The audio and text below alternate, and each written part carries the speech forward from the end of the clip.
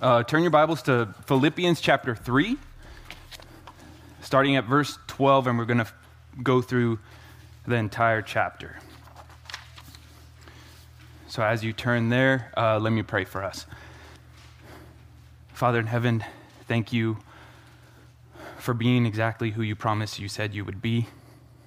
Thank you for your goodness and revealing that to us throughout history, and allowing us to partake in that, to do your kingdom work here on earth as it is done and accomplished in heaven. So lead us, go before us as we study your word today. I pray that it convicts us where we need convicting, that it comforts us where we need comforting, and that it empowers us to continue going forward in this life. We love you, we thank you. In Jesus' name we pray, amen. All right, so I wanted to start off with just reading the passage that we're going over today in its entirety. So if you have a Bible in front of you, if you're there already, please follow along. Starting at verse 12, chapter 3 of Philippians. This is Paul writing to the church in Philippi by inspiration of the Holy Spirit. Not that I have already obtained it or have already become perfect, but I press on so that I may lay hold of that for which also I was laid hold of by Christ Jesus. Brethren, I do not regard myself as having laid hold of it yet, but one thing I do, forgetting what lies behind and reaching forward to what lies ahead. I press on toward the goal for the prize of the upward call of God in Christ Jesus. Let us therefore, as many as are perfect, have this attitude. And if anything you have a different attitude, God will reveal that also to you. However, let us keep living by that same standard to which we have attained. Brethren, join in following my example and observe those who walk according to the pattern you have in us. For many walk, of whom I often told you, and now tell you even weeping, that they are enemies of the cross of Christ, whose end is destruction, whose God is their appetite, and whose glory is in their shame, who set their minds on earthly things. For our citizenship is in heaven, from which also we eagerly wait for a Savior, the Lord Jesus Christ, who will transform the body of our humble state into conformity of the body of his glory by the exertion of the power that he has even to subject all things to himself. That is the word of the Lord. So, to get you up to speed on where we're at in Paul's letter. So, obviously, this is written by the Apostle Paul, formerly known as Saul of Tarsus. So he writes this letter from a Roman prison to a community of believers in a Roman colony called Philippi. He writes this letter 10 to 12 years after he planted the church there with Timothy in Acts 16. If you want to read then how that happens, you can go to Acts 16 to figure that out. So this letter is primarily one of thanksgiving and an encouragement to rejoice. So if you want to figure out how to have joy in the midst of your suffering, go to Philippians. This is your letter. I would encourage you to memorize the entire letter in its entirety. So the primary reason for Paul's thanksgiving is the faithful fellowship the Philippians had with him during his time as a missionary and prisoner through consistent prayer and the provision of resources. So to get us up to speed to our passage today, here's what we've seen in Philippians so far. In chapter 1, Paul explains how he is able to rejoice in his circumstances of suffering.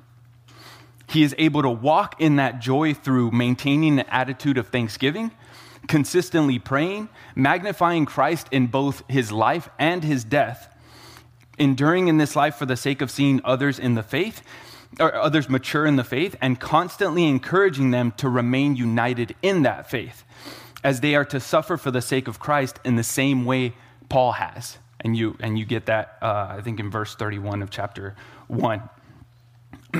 And then chapter 2, he begins this beautiful encouragement and this beautiful exhortation to have Christ-like humility. So he begins by defining what humility means in verses 1 through 4, and then he presents 3 examples of humility, beginning with the humiliation of the Lord Jesus himself, and then 2 faithful brothers, Timothy and Epaphroditus. And then we get to chapter 3, verses 1 through 11. Paul presents a stark contrast between his previous persecution of the church and his present pursuit of knowing Christ. from his previous persecution of the church to his present pursuit of knowing Christ. In verses 1 through 11, Paul willingly counts all of his reasons to boast in the flesh, everything that made him a promising young scholar and Jewish rabbi and perfect citizen, everything that would cause him to stand self-righteous above and before everyone else by a long shot. He counts all that as rubbish. That word in the Greek is, it communicates dung, gutter garbage, less than meaningless, in order to have what? What could possibly be better than 4 astounding historic birth privileges and 3 very significant law-abiding achievements? What can be better than that? We see that we see the answer in verse 8. The surpassing value of knowing Christ. Paul is expressing an intense desire to know Christ in that passage, to be found in him and his righteousness, conformed to his death, and to be glorified with him in the end. Paul's desire to know Christ seeps through these pages. But I want you to think about something for a moment. Does desire alone, simply desire, does it accomplish anything? Absolutely not. It is foolish to think so. At the end of Hebrews 5, going into chapter 6, the author reveals to us that there were some believers who should have been teaching already. They should have been teachers. They needed someone to teach them the basic principles of God's revelation again. They needed milk, not solid food as an infant does, because solid food was for the mature. For those who have been trained to distinguish between good and evil, he then encourages them to leave the elementary teaching about Christ and go on to maturity, to move on with that foundation already laid. So I have a few questions for you before we get into the outline and into our passage. Question number 1, how long have you been saved? Question number 2, no matter the length of time you considered yourself a follower of Christ, do you consider yourself a mature one? Do you? Next question, what type of attitude do you have towards your salvation? Are you doubtful or questionable about it? Do you say things like, well, I think I'm saved. I mean, I serve the church, I pray, I read the scriptures, I'm involved. Actually, yeah, I think I am. Or are you overly confident about your salvation and say things like, it doesn't matter how much I do or don't do, nothing will ever pluck me from the hand of God? Or do you have a spirit of humility towards God's work in your life and say something like, well, Chris, I'm not where I should be, but hallelujah, I'm not where I used to be. Now, going back to our passage, by the time we get to Philippians 3, verse 11, Paul is so direct about his salvation in describing his confidence in the righteousness provided to him in Christ that there may have been a natural tendency to question him if he thinks he's already obtained the fullness of it. Has Paul been glorified already? Yet what we get is Paul providing us with an inspiring and instructive path for growing in spiritual maturity in our passage today. So in this passage, we will observe 4 practices that highlight how to walk in steadfast, uncompromising maturity in order to resemble a citizen of heaven. Let's look at that outline together. I titled this message, The Goal of the Christian Life, Steadfast Maturity. The 4 practices are as follows. Number 1, an unrelenting aim.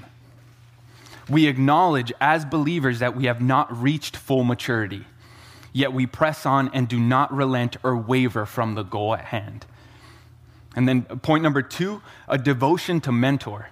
We refuse, as believers, to keep the prize to ourselves and devote ourselves to imitate those before us and mentor those after us. And then point number 3, a mourning over error.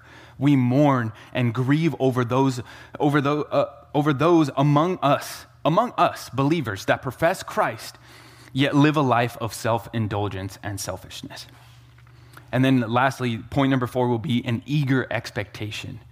We eagerly wait for a true Savior who will perfect us and reign for all of eternity. So this passage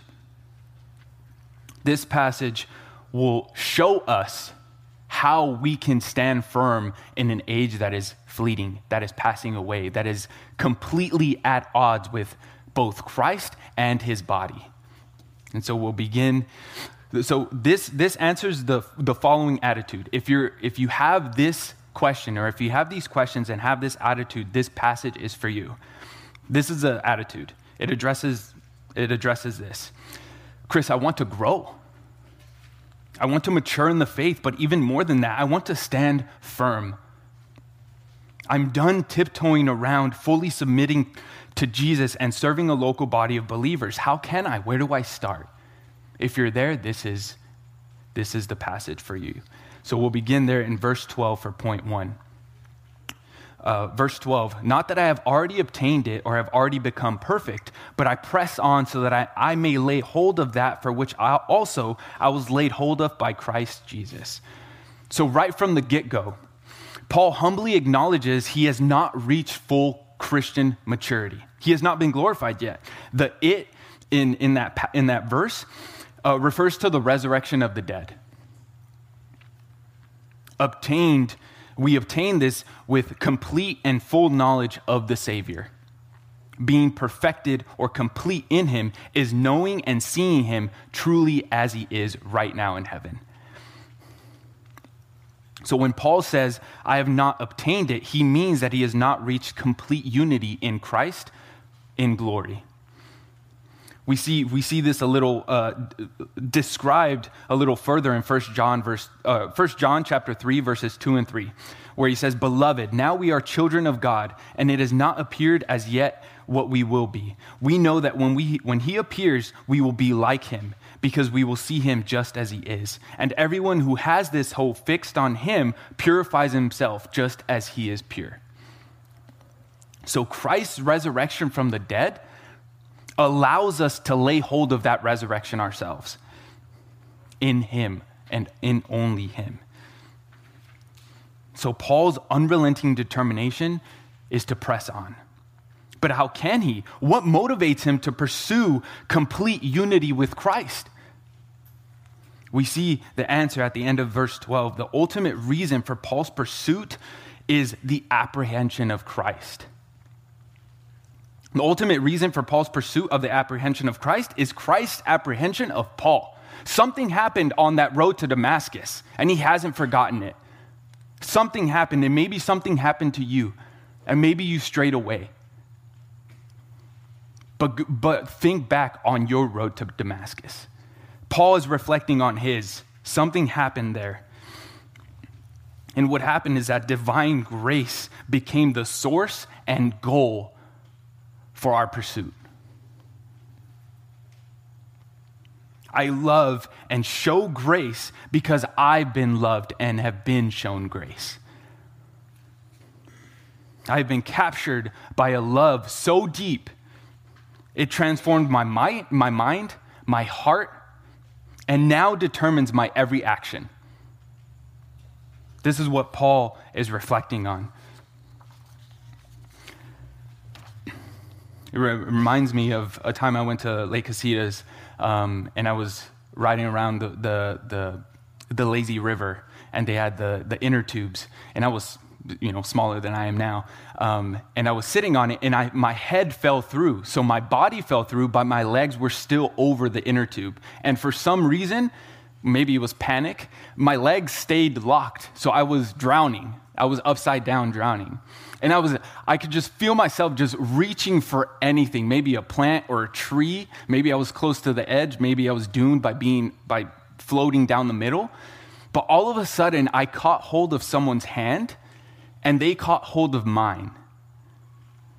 And for some reason, my legs relaxed, and I was able to just slip through the inner tube and come out of the water. That is the picture of what has happened to Paul. He grabbed hold of the Savior, and it allowed him to never let him go. Once I came out of the water, I just wanted to follow the guy around. It's like this guy, like, I know he has my back. I know he will save me if I slip again. You see this happen with children too. Whether they're at the beach or at an amusement park, if they get lost or they get hit by a wave and they start crying, they're shaken up. They don't want to go out to the water. They want to stay next to mom or dad. That apprehension of the child is what Paul is holding on to. That's what we need to hold on to. Oftentimes we have a theology of God is good to me and not God is good for me. I need to seek God for what he will do for me, but not simply because of who he is. Paul tells us that he hasn't reached the end goal yet, but that doesn't discourage him. He's still on the move. Let's read 13 through 14. Brethren, I do not regard myself as having laid hold of it yet, but one thing I do, forgetting what lies behind and reaching forward to what lies ahead. I press on toward the goal for the prize of the upward call of God in Christ Jesus. So here Paul shines light on the fact that even though he was a prominent leader in the church, his heart is still humbled by the gospel. His heart is still humbled and adored. And he adores the way that Christ has apprehended him. He forgets as he runs. If you reflect on whether they're horror movies or action movies, and there's a person running from a bad guy, and they keep turning around, and it's obvious that it's hindering their progress. And if you're like me, you're probably like, "Why? What are you doing?" And then they trip, and then it's all over. But you're like, you need to keep your eye on the rescue, on the way out. If you turn to the left or to the right or behind you, you will fall.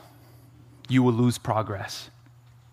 So Paul here fulfills all of our hopes and dreams in seeing that hero get away. To get away from the bad guys, what exactly was he leaving behind? What was he leaving behind? Paul had a two-part past depending on what perspective you look at his life. On one side, he was this promising young rabbi. On the other side, he was a persecutor of the church. Those describe both perspectives that you may come to faith. Whether you were extremely religious and knew all the ins and outs of Christianity and say, I don't need to grow, I'm good, I'm fine. Or you may approach your salvation and say, I could never, God would never accept me. Paul here diminishes all of that. He was both the promising young rabbi, very religious, and persecutor, executioner of the church, of Christ's body. But no matter what, the race doesn't end until you see Christ face to face. Paul finished his race in 2 Timothy 4 in his last letter to his beloved son in the faith, where he says, I have finished the race. I have finished the course. Why? Why was he able to say that? Because he knew he was going to die soon. That was it. That was all. That's all she wrote for him. But if you read the New Testament and you realize that his letters to these bodies of believers, to these local fellowships in different areas of the Mediterranean, addressing what they were struggling with, and Paul says, press on. That word forgetting is not just a simple, passive loss of memory. It is an active, continuous discipline of the mind and heart set on the alternative. And what is that alternative? All his thoughts, emotions, and decisions are focused on and fixed on this one thing. That one thing is described in verse 14. I press on toward the goal for the prize of the upward call of God in Christ Jesus. So while imperfect, while we may be imperfect, this is not an excuse to remain complacent. Whatever your background is, Paul just explained that he was at both sides of the spectrum. And even still, it is not an excuse to remain complacent. That word heavenward, or depending on which translation you have, that description will be different. It indicates both the direction of the call, where you're going, and the origin of the call, where it came from. See, God's call initiates our relationship with Christ, beginning with conversion, and continues into future communion with Christ after death to enjoy the prize. That word prize notes an award for an exceptional performance. But that's not what Paul means here. Paul does not point to his own circumstances or his own achievements and says, this is my prize because of what I've done. He draws on what God has accomplished in drawing Paul to himself. That word call implies something that will happen in the future. The already, but not yet.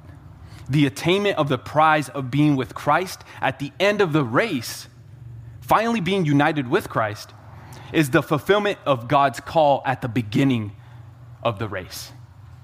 It is complete, it is made whole, it is fulfilled. So here's Paul's attitude. Whether the finish is being with Christ at death, as he explains in chapter 1, verse 23, to depart and be with Christ, or the return of Christ from heaven, as we'll see later in verse 20, Paul is determined to run the race well, no matter what. Are you? Have you been? So let's recap point number 1. The first practice of walking in steadfast, uncompromising maturity is having an aim that does not waver. Because if the aim doesn't waver, you will not waver, regardless of the shifting circumstances around you. Our circumstances may change, but the goal doesn't and hasn't throughout all the age. Now Paul turns to direct the Philippians to take the same view of these things through humble discipleship. Point number 2, a devotion to mentor. Let's read verses 15 through 16. Let us therefore, as many as are perfect, have this attitude, and if anything you have a different attitude, God will reveal that also to you. However, let us keep living by the same standard in which we have attained. Is this a contradiction? Depending on how you read, depending on how your Bible, like depending on what translation you have, will depend on the words that are used here. So Paul uses the same Greek word for perfect and mature. I know that the New King James uses mature in verse 15, where he says, "Let us therefore, as many as are mature, have this attitude." So since Paul uses the same word, how do we reconcile what seems to be a contradiction? So Paul uses the fact that he has not attained perfection in verse 12 when addressing the issue of spiritual perfectionism, when looking to our own self-righteousness. He's saying, like, I'm not perfect. I haven't attained it simply because of my own self-righteousness. So that's how he uses that word. The word is teleo in verse 12. And then here in verse 15, he uses it to address himself and those he's with as mature believers. They're grown. One commentator puts it like this. So regarding Christian perfection, one commentator put it like this: Christian perfection consists of Christian imperfection. And I'll explain what the commentator further explains it like this: by humbly confessing that we are imperfect and in need of a Savior, this will bring us to Christ, in whom we are perfected in the end. So we are perfected through our submission and recognizing our imperfections, confessing. Hopefully that makes sense. But that's how we reconcile this dilemma of Paul using the same Greek word to describe two different things. This happens, this growing in Christ likeness happens as we are being conformed to the image of Christ through the attitude that Paul had. And what was that attitude? We saw that in point 1. You have to acknowledge your dependency. Recognize that you haven't reached it yet. You have not been made perfect in Christ yet. And forgetting your past devotions and your past life. As well as keeping your eyes set on the prize. This embodies the attitude of humility that Paul is explaining here. The attitude goes like this: God, I need you. I haven't made it yet. So I can't do this on my own. I am not focused on where I once was, but my heart is set on heaven, so build me up while I'm here. This attitude is what Paul is encouraging them to have because it makes Christ central through it all. How? If we look at your past, when you first confessed that Jesus was Lord, at that moment you were justified. And in your present, you are still confessing that both in word and in action. You are being sanctified. And then lastly, your future. That confession will be fully culminated and you will be glorified. Christ therefore becomes central throughout your entire Christian walk. So that's why Paul is expressing and encouraging them to have this type of attitude. Not everyone has this attitude of humility because Paul says that some may have a different attitude. Yet it leaves the changing of people's minds up to God. He's not referring to some heretical point here. He's not saying that there's some heresy going on in the church because he would have fully addressed it, and he does later in this passage. But right now, he knows that true unity will be achieved only by God revealing himself to them, not by his persuasive rhetorical power. Paul is not demanding total, absolute agreement on every point, but he places his confidence in God's work in the community. An example of this is differences throughout church history, primarily through the view of baptism and the Lord's Supper. Different churches, different denominations view both of those things vastly different, but it's a secondary issue. And so in that light, Paul believes that they will be drawn back to the attitude that glorifies God the most, rather than just bickering over these minor differences. And the attitude that glorifies God the most is a humble submission. So there's no need to fight over or worry about these minor issues. So what do we do instead? When that comes up, what do we do? Verse 16, however, let us keep living by that same standard to which we have attained. You see, Paul is encouraging the Philippians to have the attitude of spiritual longing. At this point in your own faith journey, you have reached a level of understanding of the faith that'll determine your future belief and behavior. Think about what you know about Jesus so far. Think about what you know about his word so far. Are you able to explain the gospel in a coherent, clear way, whether it's a 6-year-old or a 60-year-old? Are you able to adequately explain it to possibly contribute to their salvation? Once you reflect on that, will you pursue further growth or stand on the sidelines? What have they obtained? What have they attained? What have they grasped so far? So at this point in the letter, we are able to observe that they have attained and shared partnership in the gospel. We see that in chapter 1, verse 5. That they have partaken in Holy Spirit, in beautiful Holy Spirit fellowship. We see that in verse 1 of chapter 2. And they have participated in Christ's sufferings. We see that in chapter 3, verse 10. He's saying, let this Let what you have attained so far, let what you know so far about your Lord propel you forward. Provoke you to seek maturity and growth. He's saying, because of what you've experienced so far, don't get burnt out. Don't get burnt out and stop the race. Allow the hard things in ministry to draw you closer to those in ministry with you, because you're not doing it alone. This doesn't just refer to pastors or leaders in the church, because he says, as many as are mature. If you're a mature believer, if you when I asked that question earlier, and you consider yourself a mature believer, if you're not engaging in your local fellowship, it's time to tap in. It's time. The people next to you need you.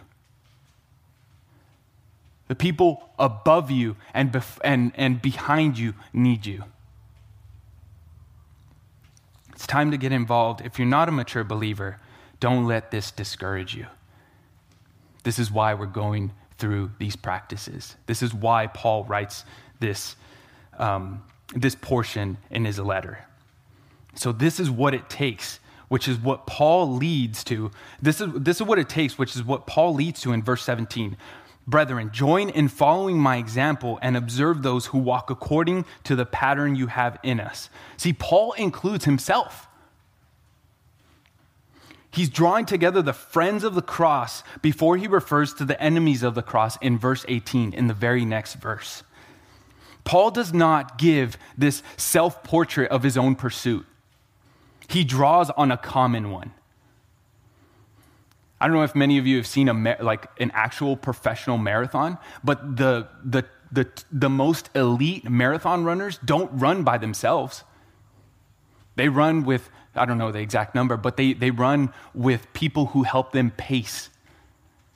They run with 6 to 9 other people to help them continue going forward, so that he or she doesn't have to worry about any other obstacles or distractions, because the people running next to him got him or her. I would encourage you, my brothers and sisters in the Lord, do not underestimate the power of an example. Whether you're a believer or not, if you're an unbeliever and you send your kids, or you want them to engage in church activities, there's a reason for that, because it implies, or you're implying that they will have a better example next to them that they get to follow if it's not you. This is why you seek to encourage them. This is why you pay to have them go to campouts with other Christians, because everyone is being influenced by something or someone. And you just hope that the influence is positive and more so Christ-like. One of the worst things I heard growing up is, why can't you be like your brother? Why can't you be like your cousin?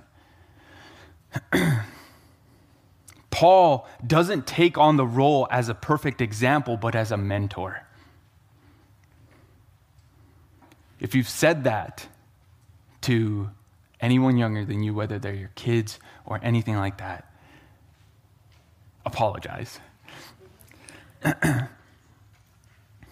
It hinders their progress.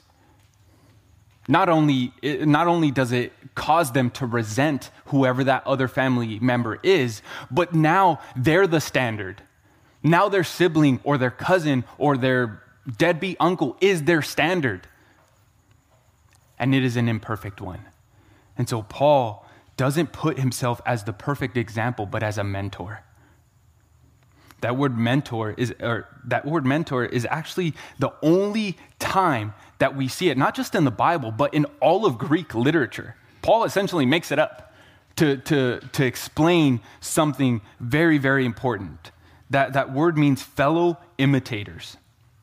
He is urging them to join with him in his own journey with Christ. He says, follow me as I follow Christ.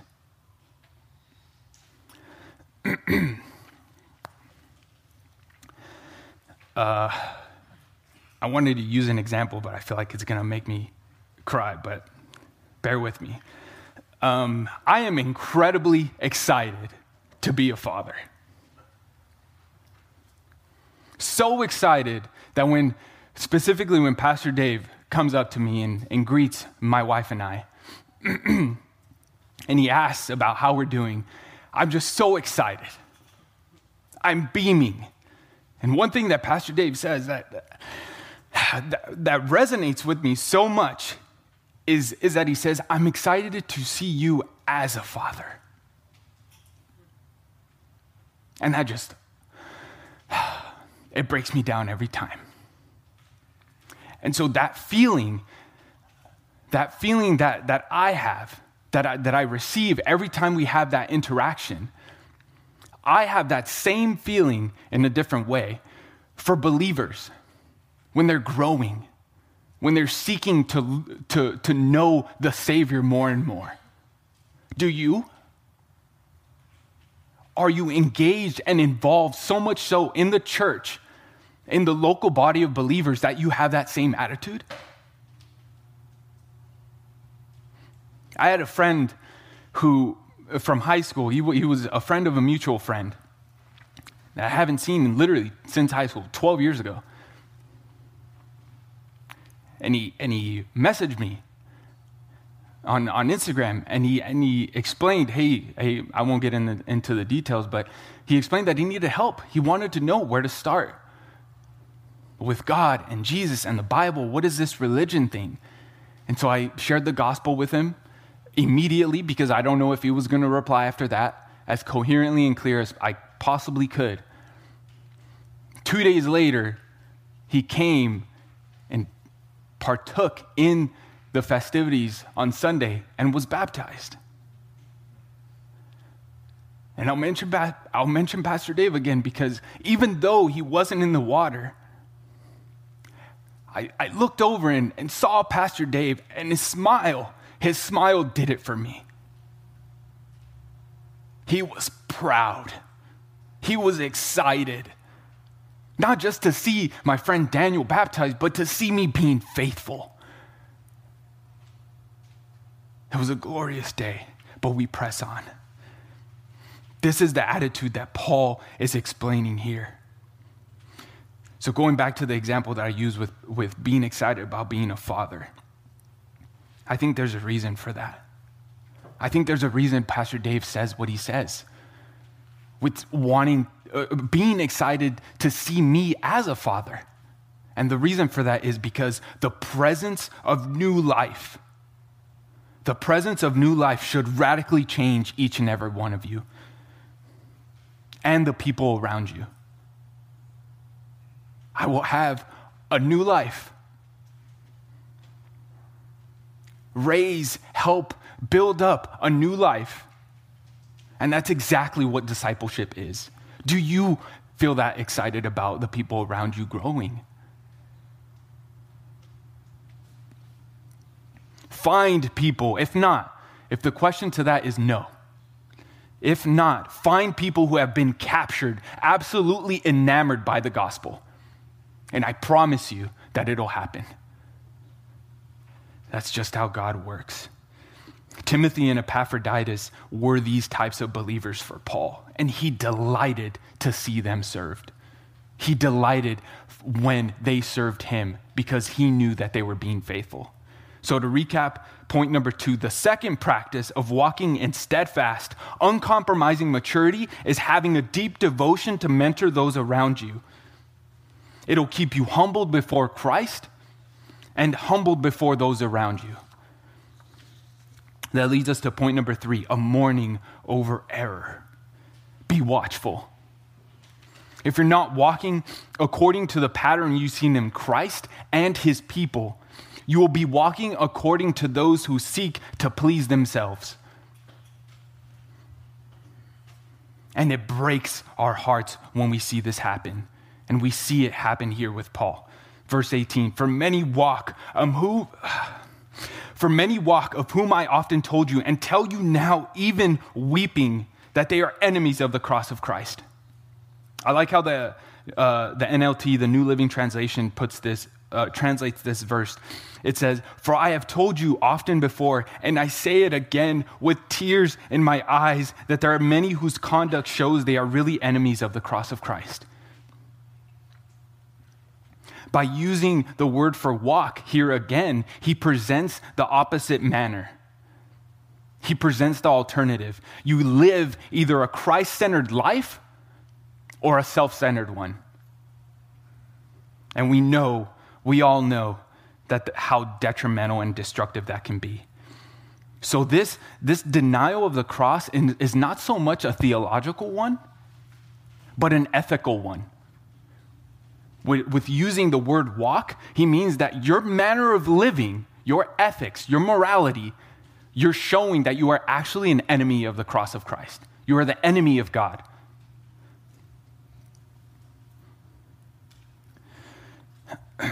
That word for weeping notes, it describes to weep as a sign of pain or grief. Peter uses this word in Mark 14, verse 72, after remembering what Jesus said about him, denying him 3 times. He sobbed violently. Paul reserves such an outpouring of emotion for those who have professed belief in Christ. Paul would most likely be sorrowfully affected by the injury to the church wrought by professing Christians. The church is more often destroyed from the inside than from the outside. It becomes rotten if people inside the church, if a local fellowship begins to grow self-centered people. This is what Paul mourns over. His words are harsh, but his heart is broken. Paul uses the same verb in his second letter to the church in Corinth, in 2 Corinthians 2:4, where he writes, "I wrote you out of great distress and anguish of heart and with many tears, not to grieve you, but to let you know the depth of my love for you." Paul, in Roman chains, writes as tears fall from his face and is heavily grieved, not because of the betrayal of Rome, of which he was a loyal citizen up until he got saved, but because of the betrayal going on inside the church.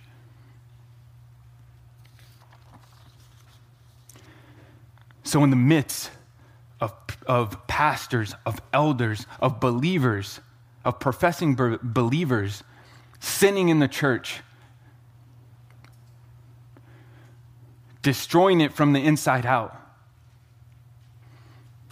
with the introduction of social media, we see this almost multiple times a day.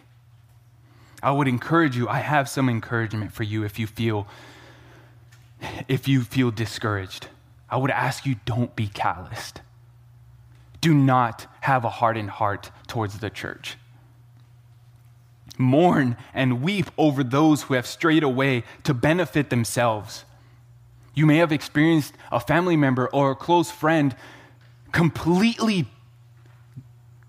deconstruct, leave the faith to pursue their self-indulgences, to benefit themselves. But I would encourage you, do not be calloused. Mourn and weep over them. Because through that response, it'll show the deep love you have for them, as we see here from the Apostle Paul. So what exactly characterizes these enemies of the cross so we can properly diagnose them? How do we know? Verse 19, whose end is destruction, whose God is their appetite, and whose glory is in their shame, who set their minds on earthly things.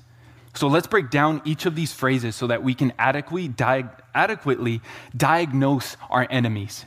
Because oftentimes they go unnoticed until they've shredded the church. Whose end is destruction. That word telos is the same word that Paul uses referring to maturity. This may be a play on words that Paul uses in his writing, and he's communicating this.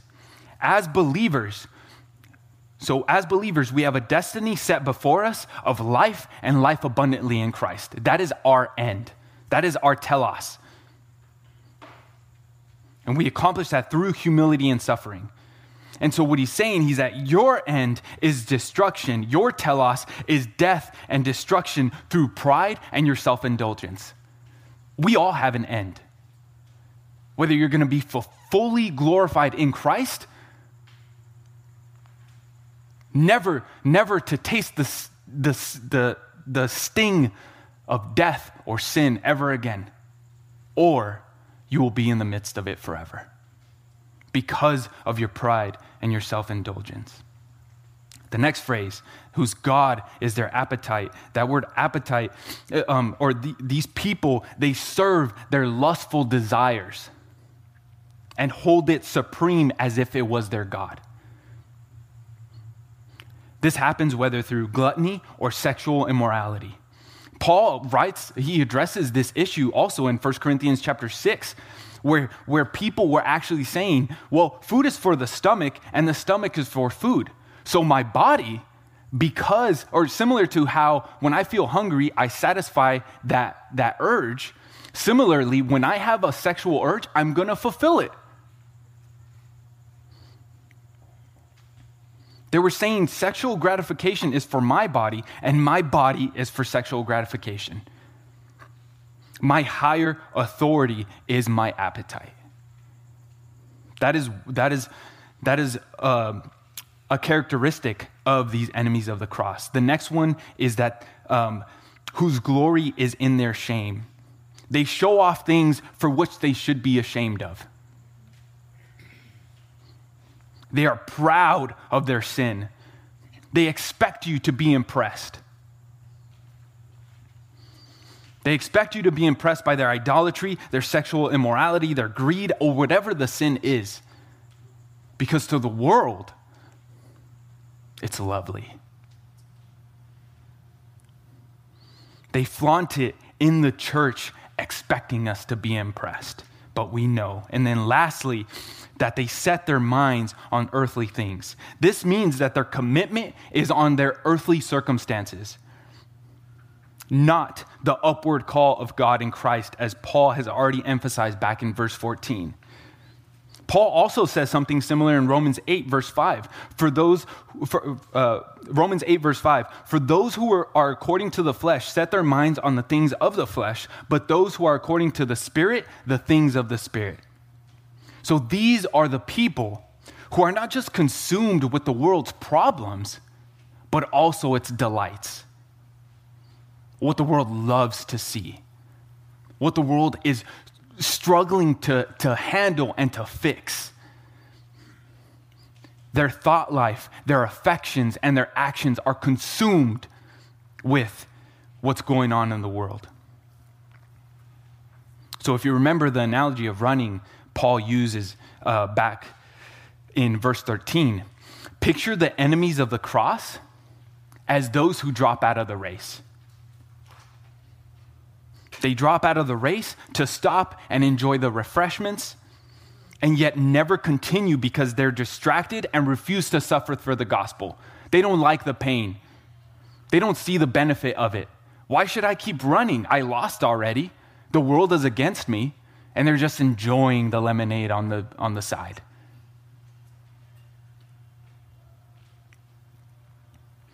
So in their deliberate refusal to suffer with Christ, they have separated themselves from salvation in Christ.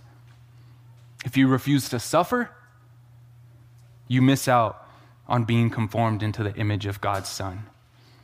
This is something worth grieving over. So let's recap point number 3. The third practice to grow in steadfast, uncompromising maturity is to mourn over the severe moral errors of those who profess the name of Christ in order to maintain a humble heart and recognize when they're in your midst. Recognize when they try to become your friend so that they may provoke you to do the same thing. That leads us to our last point, point number 4, an eager expectation. So Paul here now presents a sharp contrast between the self-indulgent professing Christians and the people who are eagerly expecting the ultimate victory of the Savior. Our last two verses for tonight, starting in verse 20. For our citizenship is in heaven, from which also we eagerly wait for a Savior, the Lord Jesus Christ, who will transform the body of our humble state into conformity with the body of his glory by the exertion of the power that he has, even to subject all things to himself. So this goes all the way back to Paul's encouraging words in verse 17. We live now because of a secured future. Through this secured future, it shines a bright light on the present, the here and now, to guide our moral choices. That word citizenship, it refers to a crucial force that regulates its citizens, classifying them as citizens under the sovereign power of the government. Here's why this is so important. That phrase, eagerly wait for a Savior, Paul is addressing Roman nationalism. Caesar Augustus at the time was acclaimed to be the Savior of the world. Yet Paul redirects their allegiance from the Savior in Rome to the Savior in heaven. The residents in Philippi would look to the emperor in Rome. They would look to him to use his power to solve their problems, to satisfy their appetites, to rescue them from trouble, and to protect them from danger. Does that sound familiar? Just as Philippi is a Roman colony, just as Philippi, which was a Roman colony, was a miniature Rome, the church is a little colony of the kingdom of heaven. When you come to church, when you partake in your local fellowship, you are engaging in heaven work. So we look to Christ to not just solve our problems, satisfy our appetites, rescue us from trouble, and protect us from danger, but to make all things new according to his sovereign rule. That's our primary and our immovable hope. They will never be taken away because it's sealed by blood, by perfect blood, prophesied blood.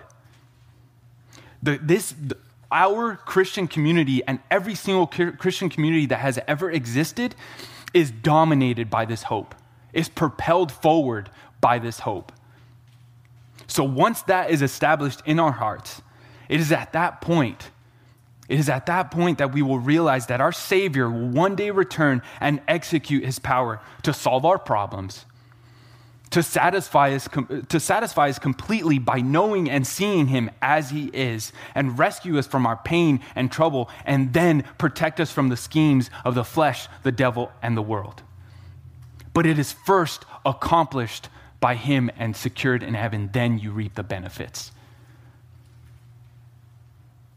The manner in which he will accomplish all of this, I've already kind of alluded to, but Paul states it explicitly in verse 21 when he says, who will transform the body of our humble state into conformity with the body of his glory by the exertion of the power that he has, even to subject all things to himself. 1 Corinthians 15, the resurrection passage, verse 49 says, just as we have borne the image of the earthly or the fleshly, we will also bear the image of the heavenly. No longer corrupt, dishonorable, and weak, but incorruptible, glorious, and powerful. No matter how glorious Caesar was, no matter how glorious any other military is or president or any other leader, it is no match for the Savior and the Lord from heaven. Paul's hope is not for redemption from creation. He's not just seeking to get out of here. He's not seeking, he's not just hoping for redemption from creation and all its troubles, but for the redemption of creation. Creation will burn, it will be done away with, but it will be made new, and so will you. Creation will be made new, not discarded. Similar to Jesus' resurrected body. What they thought they were doing was harming him. But what they did was prepared him to just simply unclothe himself of his beaten and broken body and to put on his resurrected body. This is the story of salvation. He came to share in our suffering so that we will share in his glory. He became like us in order to transform us to become like him.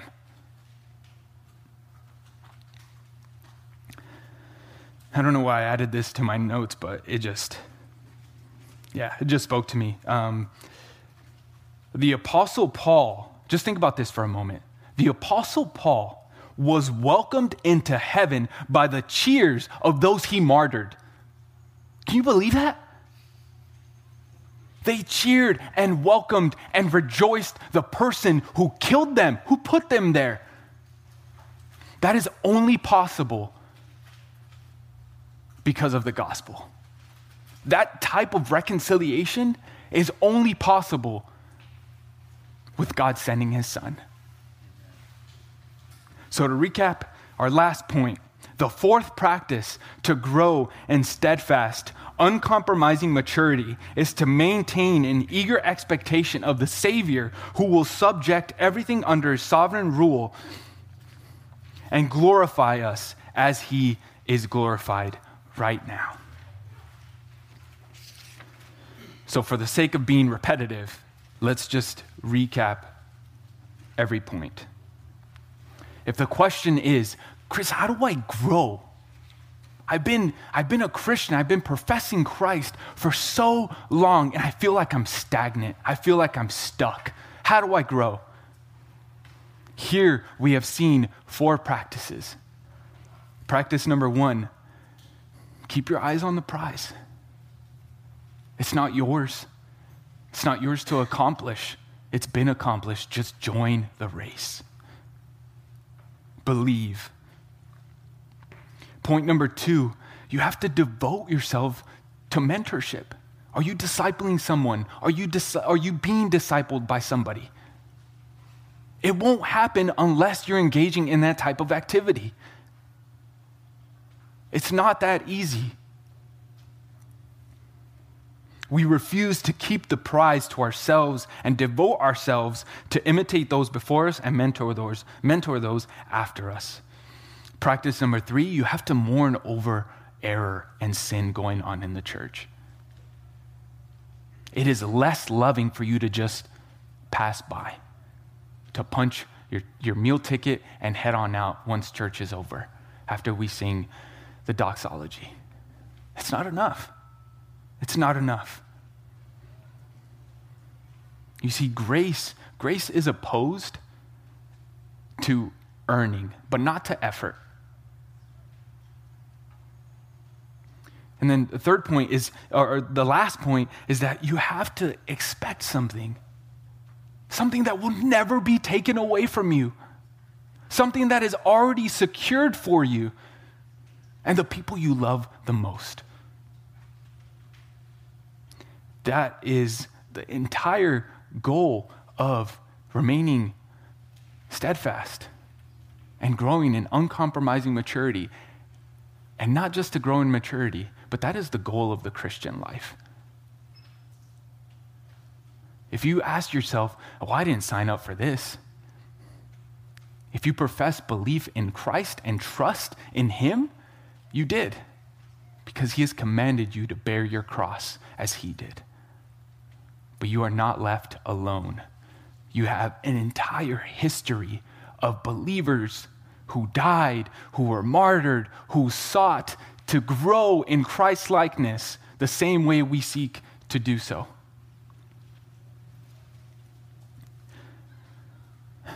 So if it's hard to grasp heaven, it'll always be hard.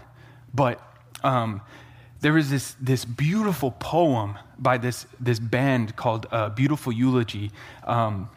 It was kind of like an interlude in their album.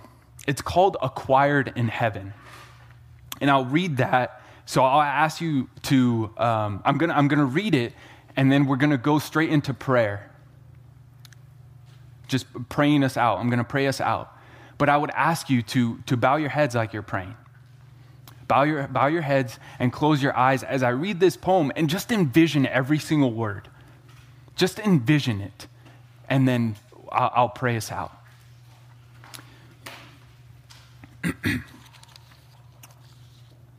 On that day, we will sing of the name more excellent than angels, a purified bride, a refined heart, speech, and mind, where unity and fellowship are perfected in the church, where divine love rests in the hearts of the inhabitants of the new earth, and receive a crown only to cast it down at the feet of the resurrected Jesus in a perfect, ceaseless form of worship, singing glory to the liberating King who came not to conquer kingdoms but conquer hearts and restore men back to what they were intended for, and escape from this life marked by anguish. A great fountain of love that flows from heaven's gates awaits us.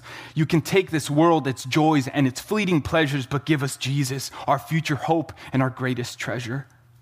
The fulfillment of our expectation with nothing to separate us, nothing to hinder the saints from the greatest expression of adoration. We will be finally fit with language to describe, with the right words to express the richness of eternal possession, the blessing of inheritance, where God will be seen through purified eyes, purged from the sin that blinded us from viewing God as glorified, where love will be expressed with a perfect affection. Until then, we wait with expectation for all that we will acquire in heaven.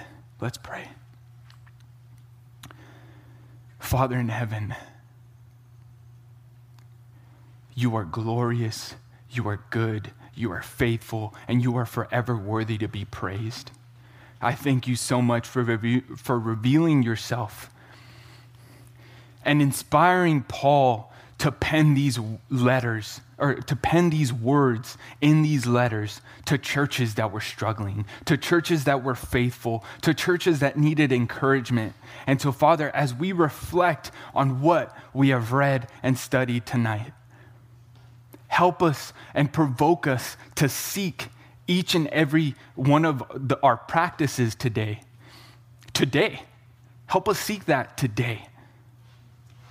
With those around us, with those that are being raised behind us, and to encourage those who are struggling and suffering.